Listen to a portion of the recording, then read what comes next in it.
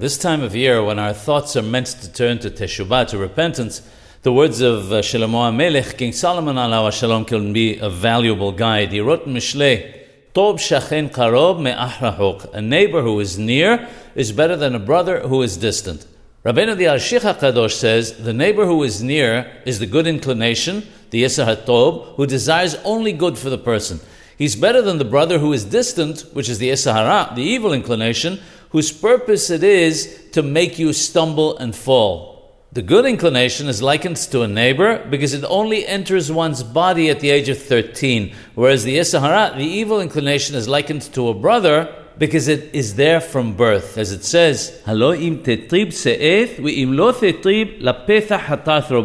if you don't improve yourself, sin crouches at the entrance, meaning at birth, and it is after you, but you can overcome it. In view of this, one should make every effort not to wait till it is too late to make teshuvah, but should do so immediately.